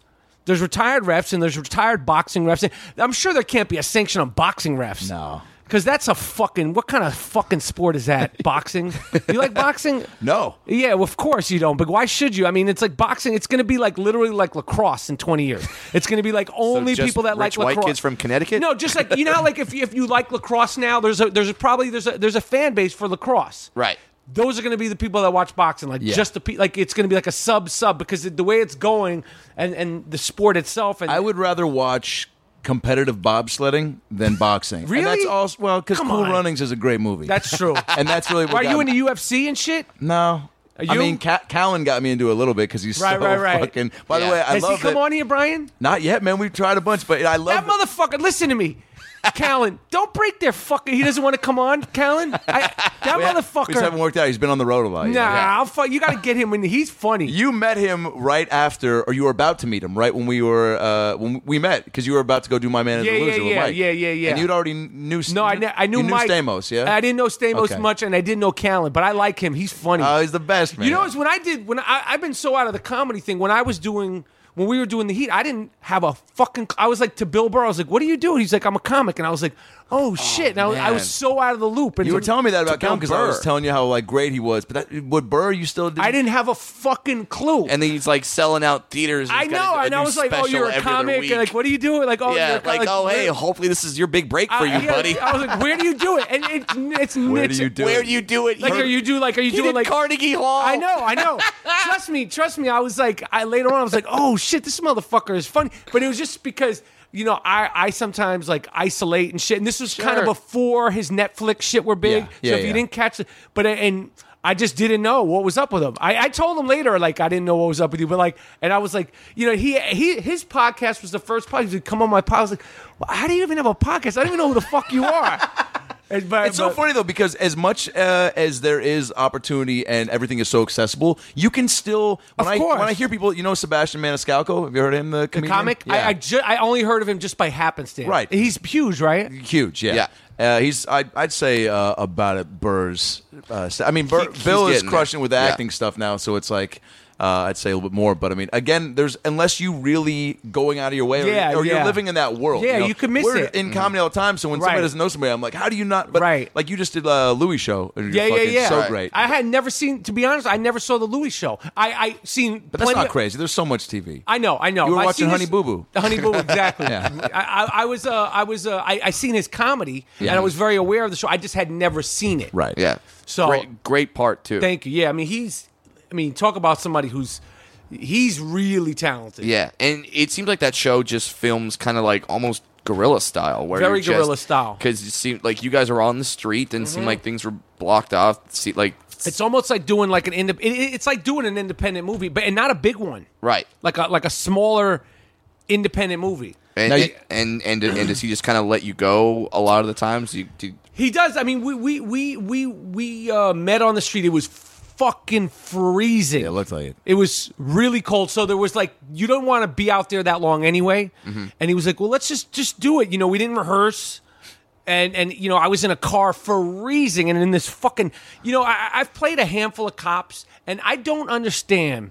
You know, I don't understand how they make cops wear the uniforms that they wear. Not the way they look. They're so fucking uncomfortable. Yeah. And they're so cumbersome. And they're so like they don't have any like give to them. You know, there's no Unflattering. Forget the way they look. But the reason why they're unflattering is because they don't have any give. Yeah. And then you're supposed to chase somebody who's running for their life, Right. who's probably, you know, who's scared shit. Yeah. And Between let's like say 18 and 25. 18 when you're a 45-year-old fucking cop from the streets of New York, and you're not even wearing sneakers. You're wearing these fucking shoes, Like and they're- wingtips. And then when you get them, you know, like they wonder why. I don't want to say whatever. I was going to make like a bad, you know, beating up, you know, Sure. people jokes, but I'll leave that for you guys. But We'll take it from here, Rappaport, which, by the way, turn that into- would be the name of a great sitcom. That's a good bit. Yeah. That's a good bit, though. We'll take it from here, Rappaport. But Yo, that's that's a your good- tough crowd. That's your Yes. tough crowd. Remember that show? Wait. With Colin Quinn, and he had 4 comics Oh, on. right. There was that We'll great take one it with from- Dennis Leary Oh, and that's Geraldo. right. That's right. So That's right. go to the networks It's- and pitch. We'll take it from here, Yeah, it's Rappaport. you with comics, and you come up with these premises, That's and it. you And give then them you things give- to talk that's about. funny. So, That's good. so, Yeah, so a man. cop finds a black kid in an alley who's completely unarmed. Brad? Yeah, we'll take it from here. Adam, yeah, you Rappaport. go. Yeah, what's like, all right. I set it up. Now you be offensive. Yeah. But anyway, but it was just, you know, the script itself with Louis was so well written. Yeah. It Yeah. was so like every beat of it was so laid out, but very simple. And you know, we just shot, and like it was just like How many does he like to shoot a lot? Or not a lot. Like, to be honest with you, the closest thing that I could compare it to is working with Woody Allen. Like, it's like He'll do a few takes and then move on. Because Just real simple. The script is actor proof.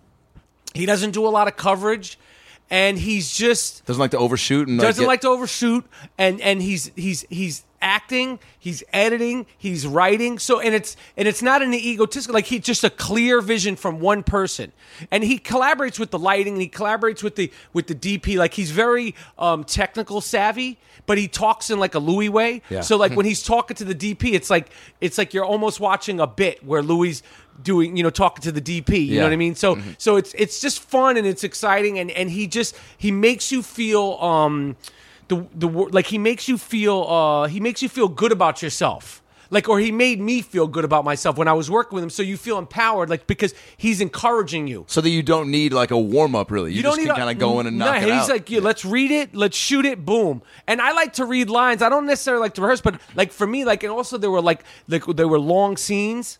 And I like to just read lines, like, because I'm not as good at remembering lines as I used to be. Like, but so I'll be like, can we read it? Can we read it? Be like, sure. He'll let you do it, but I think he'd prefer to just totally like just go into it. But it was a pleasure, and he's cool as fuck. Like Louis is cool as shit, and the way he was with me, and he, as a director, like I fuck with him. Like I fuck with him hard. Like I have a lot of respect for him. Hell yeah. And that's a guy too that just, I mean, like everyone thinks who's not, who didn't know him from stand up is like, oh, this guy just like, I mean, it's like they forget that he's been doing stand up like almost 30 years. Yeah, he's big. Louis C.K. is no fucking joke, man. So you've literally been in all these different avenues. You've done you tried the stand up. You got the podcast now. You got the acting. And I Am Rappaport podcast. Yeah. And so which good. I have great, fun talking which is a shit. great podcast. iTunes and where else? Just Where else? for rants. All the same places. iTunes, Stitcher. And then and then on the website is they sell the shit on bootleg. My shit is so popular. What? Nah, I'm just fucking dude. Black guys take it out from here, front of his Rappaport. movie premieres are like, yo, Rappaport podcast right here. Even though you could get it for free, motherfuckers are like, yo, I could sell this for 50 cents and like I can make like $1. Yeah. Like if I sold 2 a day, you could sell 2 a day. Like if you're in a busy corner, you're gonna be able to sell 2 a day. Like, this is the bootleg I Am Rappaport shit. Hey man, I just sold a laminated photo of Clooney and Rappaport from ER for $15 on eBay. But like, so you have all these avenues, and you've done the sitcoms. Is there a particular thing that's your favorite thing to do? Yeah. Is there something like So many different sets. It's Yeah. like everyone brings their own. Right, a movie set. I mean, I've only been on a handful of each, but Right. it's like so different, right, than like a sitcom set or a single cam show. Well, movie sets, it's like, like let's talk about The Heat. Like The Heat was like Sandra Bullock and Melissa McCarthy, and like, the kind of part that, we had similar, like we'd work a few days and then be off. Yeah. And then work a few days and be off. And you're not really, totally there every day. And it was a great, because Paul Feig, Yeah, the man. I mean, that's a really good director too. Yeah. He's a good director. Yeah. I think that people might kind of like overlook how good of a director he is, but that guy, So good. Yeah, You know what he did? Here's another great testament to also. So he let me go out to Budapest to do Spy, right? For like 2 lines. Ended up being 1 line that stayed in, but hey, man, it stayed in, so fucking Right. whatever. Yeah. But he went over that day, and he was getting like yelled at a lot because he had me all the way out there, and Michael McDonald, who like have gotten real chummy with, and we, and we were. The scene was us together at the end when Melissa, she got all her gadgets from Mike before she went into the field. And then he let Michael and I improvise for probably 15, 20 minutes. Right. And just because he was like, I was thinking maybe because he felt bad that I went all the way out there, but he didn't owe anything to me. He was like, yo, I got 2 guys that are funny. Let me Right. see if I can get a little bit more to maybe use. And Right. he was going Sure. over, but he was like, no, like, why would I not try to get a little bit more funny here? Absolutely. And he's cool. yeah. He's cool. He's good. And they were cool, Sandra Bullock and Melissa coolest, McCarthy. yeah. But, like, I mean, so I think the thing is, like, like you say, like the answer to the question, like I don't have a favorite. Like, you just want to have, like, sincerely, you want to do shit that you're proud of. You want to have fun, and at the end of the day, you want it to be good. Because I've done a lot of movies and a lot of shit. your IMDb page is ridiculous? By Thank the way, you, it's just everything. Yeah, That's it's good. bananas. So that's cool. There's a lot of shit, but there's some, you have experiences, but some of them are great experiences, not great finished product. And you can't predict what it's going to be. You really can't, can you? You fuck no, you can't predict. I mean, you could weigh your options. Like, you could be like the ingredients. Like, you could be like, all right, well, Sure. if I got a good script, good director, good actors, and like just kind of a good energy, you can kind of hedge your bet that it's going to be good. Right. Like we I remember talking on the plane. Like we were like, the Heat. This is going to be funny. There's like funny people. Like like it was going to be good. They had cast it right, and everybody was killing it. There was an energy. There was an energy for sure. Right. So you knew, like you didn't like. I mean, that turned into a huge hit movie. Yeah. But I've been in movies where you know, like you show up on set. Literally the first day, and I'm like, this is a fucking joke. This is not anything that anybody thinks it's going to be, and it's not anything that I imagined it would be to partake in it. So what do? Do you voice, or you just go along with it? You voice when you could voice it, but if it's a tidal wave, a little raft is not going to stop it. Gotcha. You know what I mean? But you just try to. But then like as I've gotten older, you just have to like. I'm a professional. I'm happy to be working, and you have to give it your all when you can, and control the shit you can. But like, I'll do my part right. I'll do the best I could fucking. Like it's really like third grade shit. Like you got to do the best you can. And like in my head, in the third, I was like, "Fuck you." I'm gonna fucking But like you have to like kind of be like that cliche of do the best you can. Sure. There's a reason why it's a cliche. Right. And there's a reason why people say it. Yeah. You got to just try to do the best you can. But I have a pretty good understanding of knowing like a reality. Like this is going to be good. This is not going to be good. I don't share it with the people. I remember I did one big movie and I was telling the executive producer like, yo, this is going to be a fucking disaster. And I remember the phone being silent. Like him being like, who the fuck are you to tell me like, but I was just, I thought like he knew, like you had to know this is a piece of shit, right? Right. Like you can't, like we're 2 weeks into this. This is a fucking joke. Like just burn the money and like just stop and like let's just go and burn the money and fucking go crazy. Just throw it out the window. Give it to charity. See, I was going to ask too. Like, at what point do you have that much awareness and confidence in being on all these sets to where you? If you step into a situation that's not conducive for a great finished product, that you're like, I won't say anything. You just like, I'm gonna do my job. Now I don't say anything. Yeah. Now I don't say shit. Well, also you've gotten to the point where you're working so much where you're like, well, I got another train coming. Listen, it's not even about the train. It's like, yo, if you're there to be an actor, and you're just there to be an actor, just be the fucking actor. If it ain't going good, don't try to fucking be the producer. Don't try to be the director. Don't try to be, fucking craft service guy. Just do your shit the best you can and get the fuck out of there. Man, those cheese slices weren't cut properly. Yeah, you know what, man? This is some bullshit. I need a fucking quesadilla in the fucking morning. Velveeta, fuck you, like Jerry. That's when you kind of like got to be at your best behavior. Yeah. Because for me, because it's so upsetting to know you're making shit. Yeah. That's not a good feeling if you realize, yo, this is shit. Sure. I'll tell, like, I won't say it to them, but I'll tell my dad, like, he'll be like, well, what are you doing? I'm like, Dad, it doesn't matter. It's just shit. You should have, well, when is it coming out? You don't want to see it, and you may never even fucking, like, they may never, like, have the digitization to make this something anybody could ever see. Nor should they. It's garbage. Yeah, but then you have other times when you're like playing the character that you played on Friends, where you're walking into an establishment. Like that's the easiest. Yeah. Is it? Yeah. No intimidation. You're just like, oh, cool. Like this is a built-in empire. They were really cool, first of all. And you played Phoebe's boyfriend. Yeah. Phoebe's boyfriend. Kudrow's been on the show. She was cool. Has shit. she? She's my buddy's aunt. One of my that's best friends cool. from college. That's cool. Yeah, at least cool she's shit, real man. cool. Yeah. Mm-hmm. They were all really nice, which is number one, which is probably one of the reasons why it went on so long. Sure.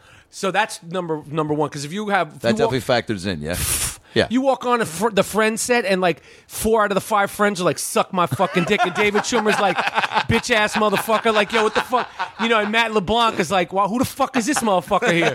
And Lisa Kudrow's like, chewing her gum and you hired Rappaport? I mean, it'd be a fucking nightmare. They wouldn't have made it so far if they weren't on the same page. They're all wearing Celtics jerseys. Right. They're all like, you don't know your lines. What, you want to read lines? Like, and none of them are reading lines. Yeah. And you're like, no, they were all very cool and nice and welcoming.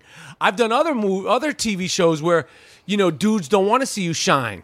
They don't want to see you shine, and For fear what? You're going to crush it as a guest star and take over? Who the fuck knows? They're just miserable fucking shit, and like don't know how good they have it, and all that shit, but with specifically Friends.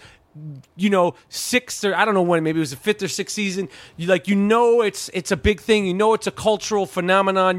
That it's going into syndication. You're already rich. You're not even as rich as you're gonna be. Mm-hmm. You like working with the people you've worked with. You've bursted the bubble of fame and success. You have that big break. Like what's to be like? At this point, you're working four days a week. Yeah. 4 days a week, and you usually like your longest day will be like 9. And Friday you'll work from like 10 to 9. There's nothing with a successful sitcom. If you're and you'll hear about assholes on a successful sitcom.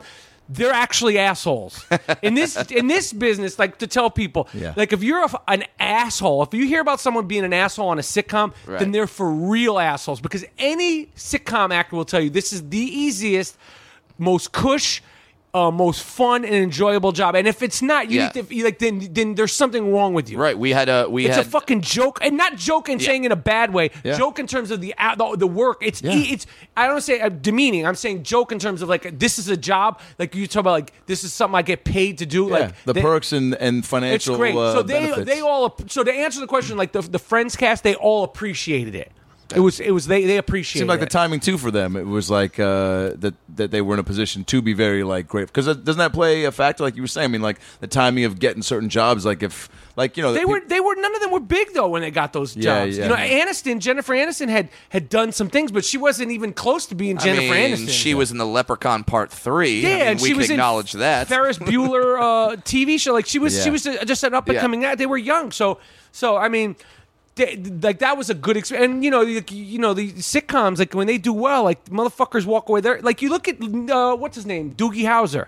Neil Patrick Harris. Does he not look fucking happy as shit to you? That motherfucker looks happy as fuck as he should. All the time. He's fucking like, he just was on a sitcom for 9 seasons. Yeah. Do you think he closes his day with the same way he did on Doogie, where he's at his computer and he journals about his day on the computer that he used on Doogie? Like I'm just happy as shit. I just did. What was it? It was Married to Your How I Met Your Mother. How I Met Your Mother. Yeah. He's like. You know, like, I mean... You did some episodes? No, I didn't, but I'm saying, those motherfuckers are like, that's a good fucking job. It's a great run. 9 years of that shit, and at the end you're making $1 million a week? Jesus, are you serious? Imagine $1 million a week. Do you know if I made $1 million a week, like, I would literally... You wouldn't be I here. would have sprinkles shooting out of my ass. Literally. Like, I'd have a sprinkle machine shooting out of my...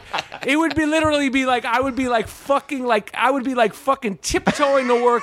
Like, I'd be like... I'd be so fucking... You would own so many Funky Ducks. Yo, I would be funky dunking, and literally I'd be shitting sprinkles out of my ass. Colorful rainbow sprinkles.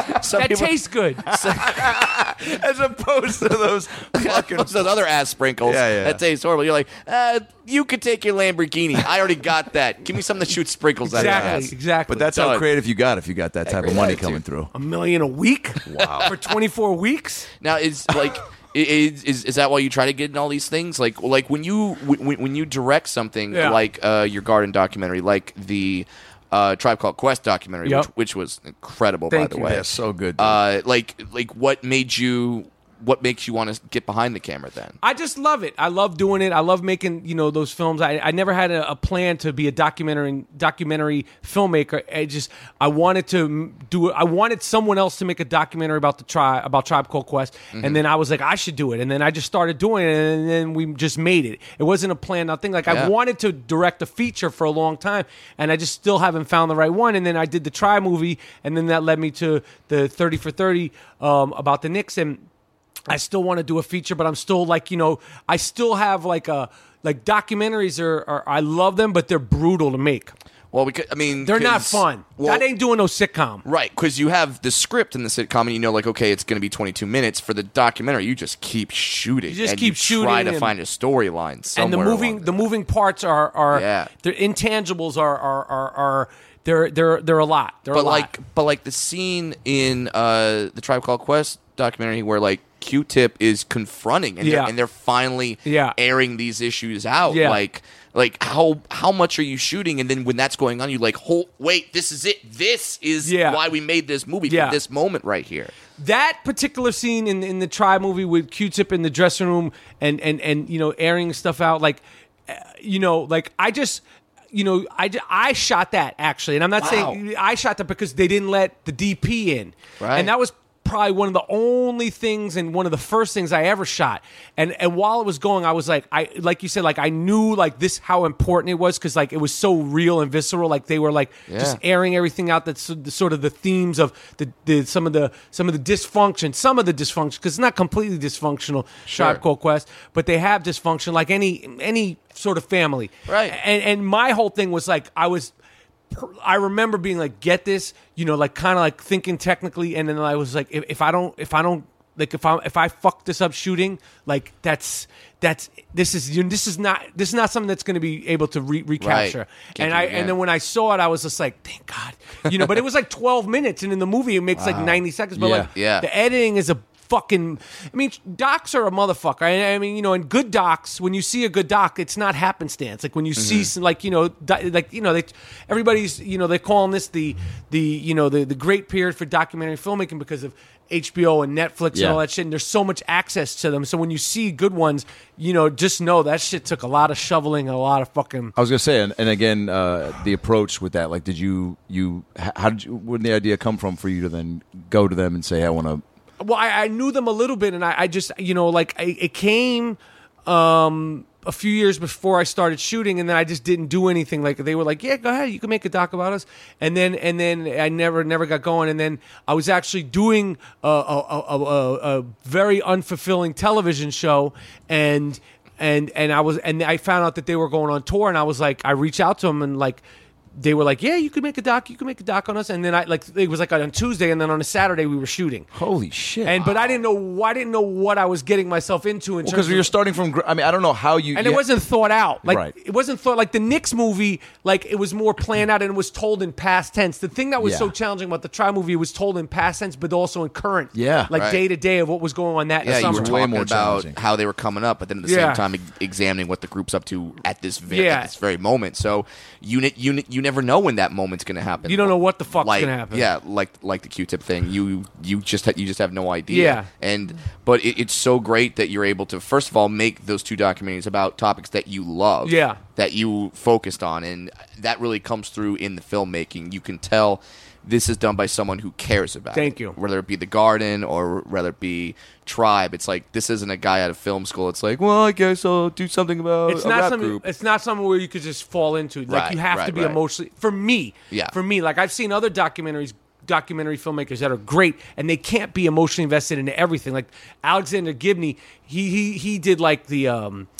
Fuck, man, he did the the Lance Armstrong doc. Oh, right. I mean, he's done a lot of shit, and like he'll do 3 docs at a time. You don't think he's emotionally invested in cycling? No, I don't think he's not. But he's able to I've never talked to him, but I imagine he's able to compartmentalize because he's doing multiple docs at once, and he's a master. So I'm saying that out of respect. Like for me, it's like I have to be like, it's like life or death when I'm making a doc. And that's the only way I know how to do it.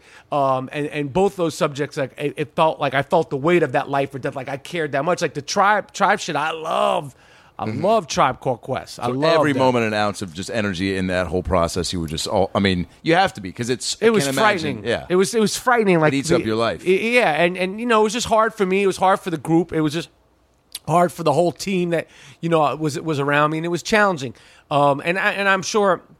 A lot of, for the people around me, because I'm so, like, I feel the pressure of it. Because Tribe means so much to me and to so many people. Like, I didn't want to be the person who fucked up a Tribe Called Quest doc. Yeah, that's true. That probably maybe, like, and the beautiful thing and the great thing about that movie is that the response from that movie, Beats, Rhymes, and Life, has been so... Beat, Rhymes, and Life, yeah. It's been, it's been so positive, and, like, pretty much every day somebody will come up to me and say something about that movie, and I'm just like, so sort of flattered and like I gush, like I'm like bashful because I still can't believe that people like the movie and saw the movie. Well, sure, because that's not you getting a part of something and reading someone else's words and someone else's creation. That was all you. That was all you putting it together. So there's more of you into something like that than when you do a different project. Exactly. But I think the next doc that you need to do is on your return. Is you preface it with showing highlights of your 2010 NBA Celebrity All-Star Game MVP, and then we follow your journey to get back into the show. But I fucking tried to fucking do that this year at the Garden and win the MVP and then retire. Yeah. And I just was like, it was like. It's just not happening. The court is too fucking long, man. That court, it's 92 feet. It's And you too just keep getting older, man. I keep getting older, and they keep getting younger, and like and now freaking Bieber's in the game. and he's Bieber's 20. in the game, and there was another. They're just like the court was. I was just like the court. It's like it's too long. How bad though do you want to just like block one of Bieber's I shots? tried my best. I couldn't catch the little fucker. Right back in him. Just I tried to fucking clothesline him. I tried to block it. If you watch, there's fucking footage of me like grabbing. Like I was like I told Common. I said, "Yo," and he'll tell you. I said, "Yo, do not get crossed up. Do not let him make you look bad because this will be something that will. Yeah. This will go beyond. But like when you're Beyond viral. Beyond viral. This is like when you're is your life. like your grandkids are going to see this. Yes, dude. this, I mean, Justin Bieber, and he got it wasn't terrible, but he got crossed over enough to make and I was like, fuck you're getting out on him, like play off of him, and like if he happens to go by you, then it doesn't look bad because it's Justin Bieber. yeah, exactly. You can't get, and the name of your documentary is "Can't Get Crossed by Bieber." Nope, can't get crossed. No, maybe it's called Nope. Can't get crossed. Yeah. Justin Bieber. Or fuck nope, don't get crossed. Fuck Nope. And Common does the soundtrack. All right, let's get that one up on That's Kickstarter right another- now. Like, let's get that shit going. Michael, you've been This has been amazing. You've just been great. I just want to paint a picture to the fans, though. You guys Yeah. got the 3 candles in here. That's right. One of them is. You got a Skittles flavored candle. Skittles flavored we candle, got that's a right. lavender vanilla and Sure. a vanilla. Yeah. So it's like a potpourri of good smells in here.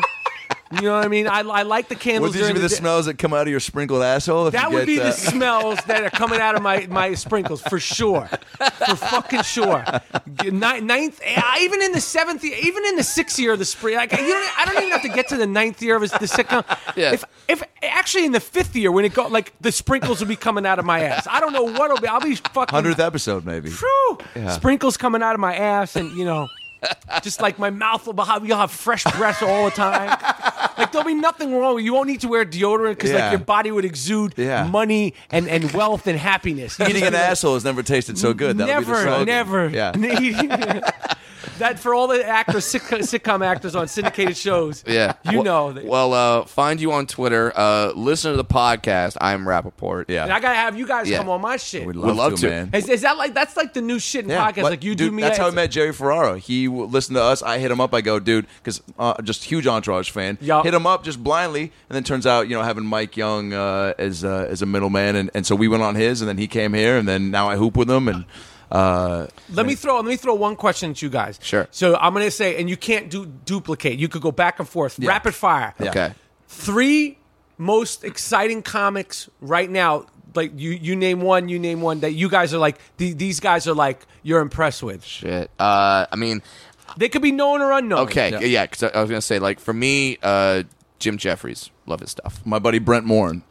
Oh, dude, Morin. Yeah. Yeah. He's a buddy of mine, but he's just a guy that's kind of ahead of his time, Really? Okay. Yeah. He's he's been on this podcast 5 times. Yeah. Because he's on that Undateable show on NBC. Oh, yeah, okay, It's come okay. back for Thursday. Okay. He's a star, and he's he's got Burr qualities to him too. Okay, he's okay. He's an East Coast guy, but Okay. yeah. Yeah. And then for my last one, I'll go.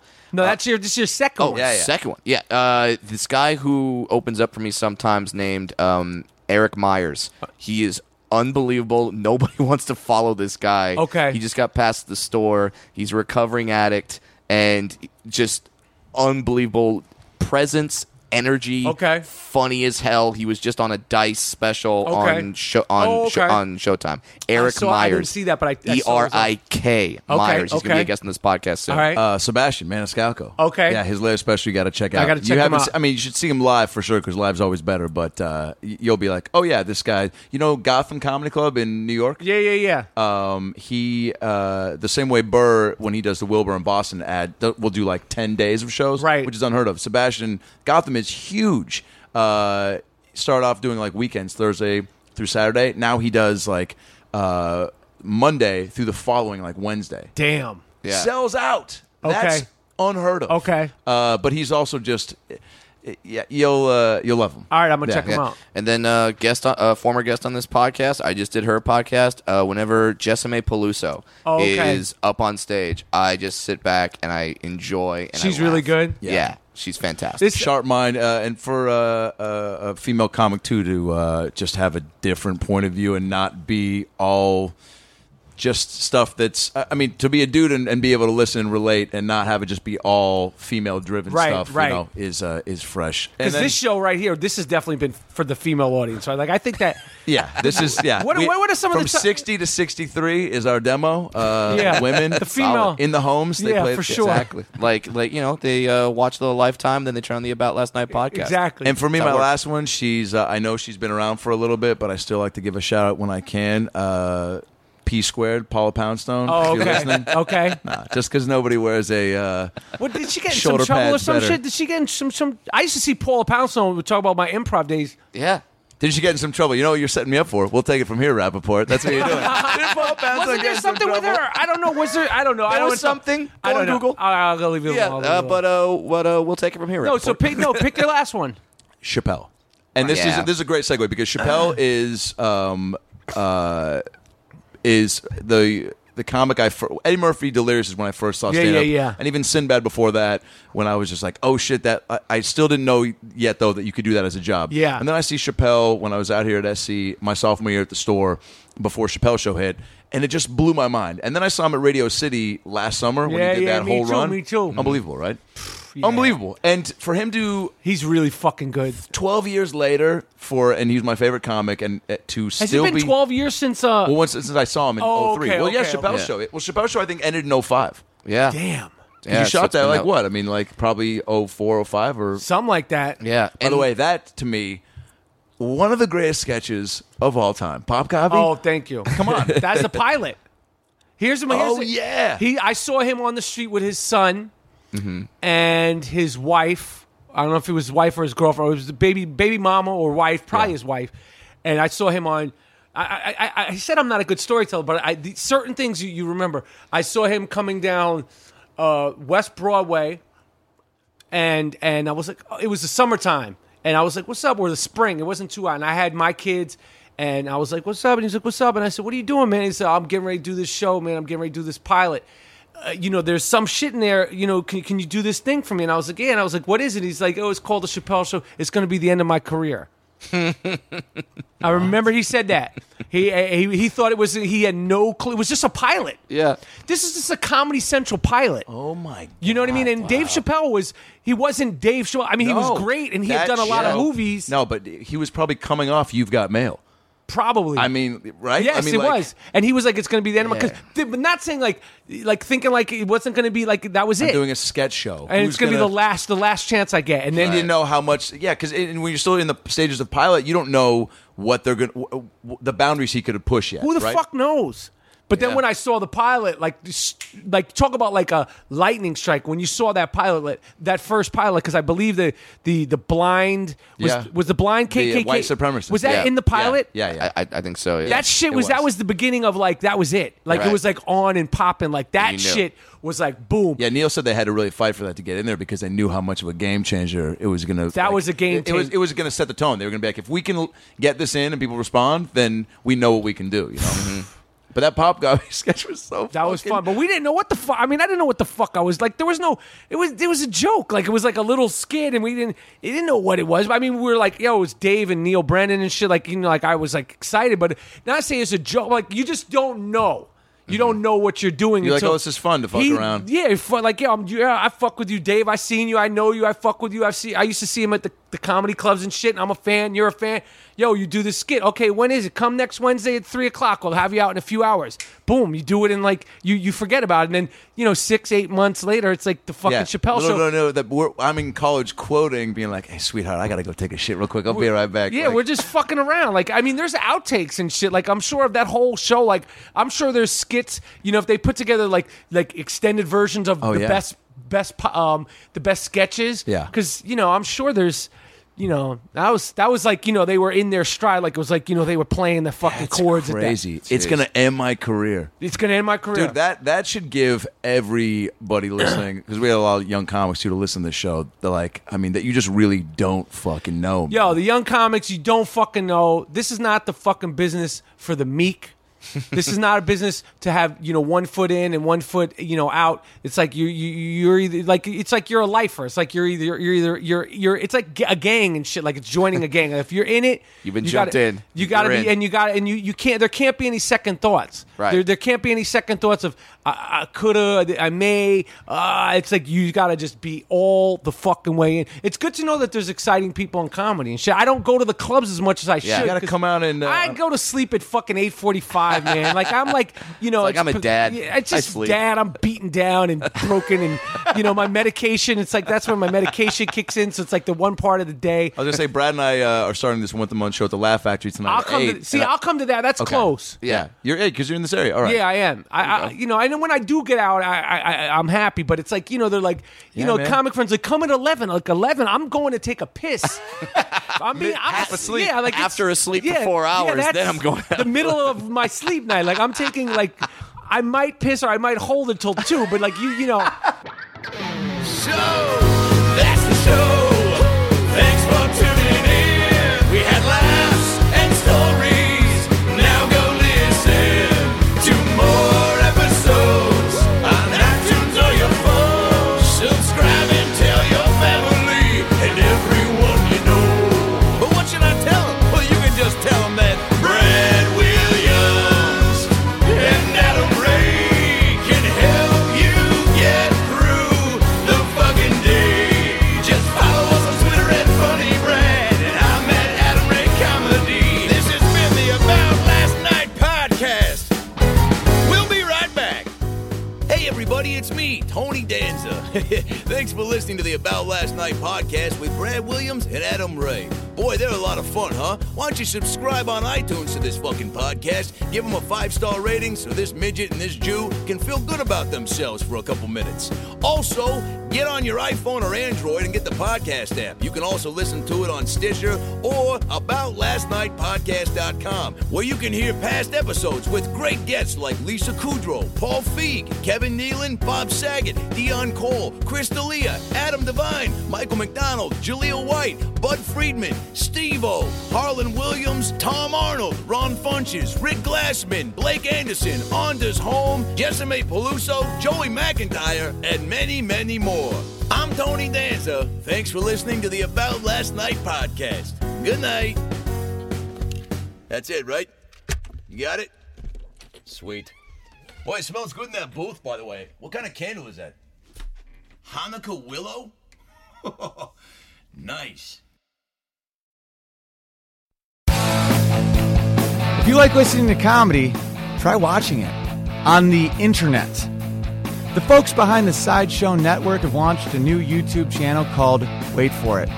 It's got interviews with comedians like Reggie Watts, Todd Glass, Liza Schlesinger. I've been friends with her for 10 years. One of the funniest people out there, and I still have a hard time with the last name, Liza. Our very own Owen Benjamin, that's me, takes you on a musical journey down internet rabbit holes and much more. You don't have to wait any longer. Just go to youtube.com/waitforitcomedy. There's no need to wait for it anymore because it's here and it's funny. And I love you.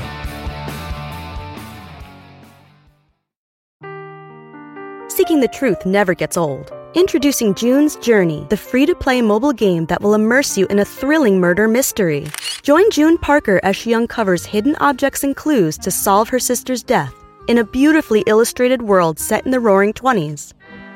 With new chapters added every week, the excitement never ends. Download June's Journey now on your Android or iOS device, or play on PC through Facebook Games.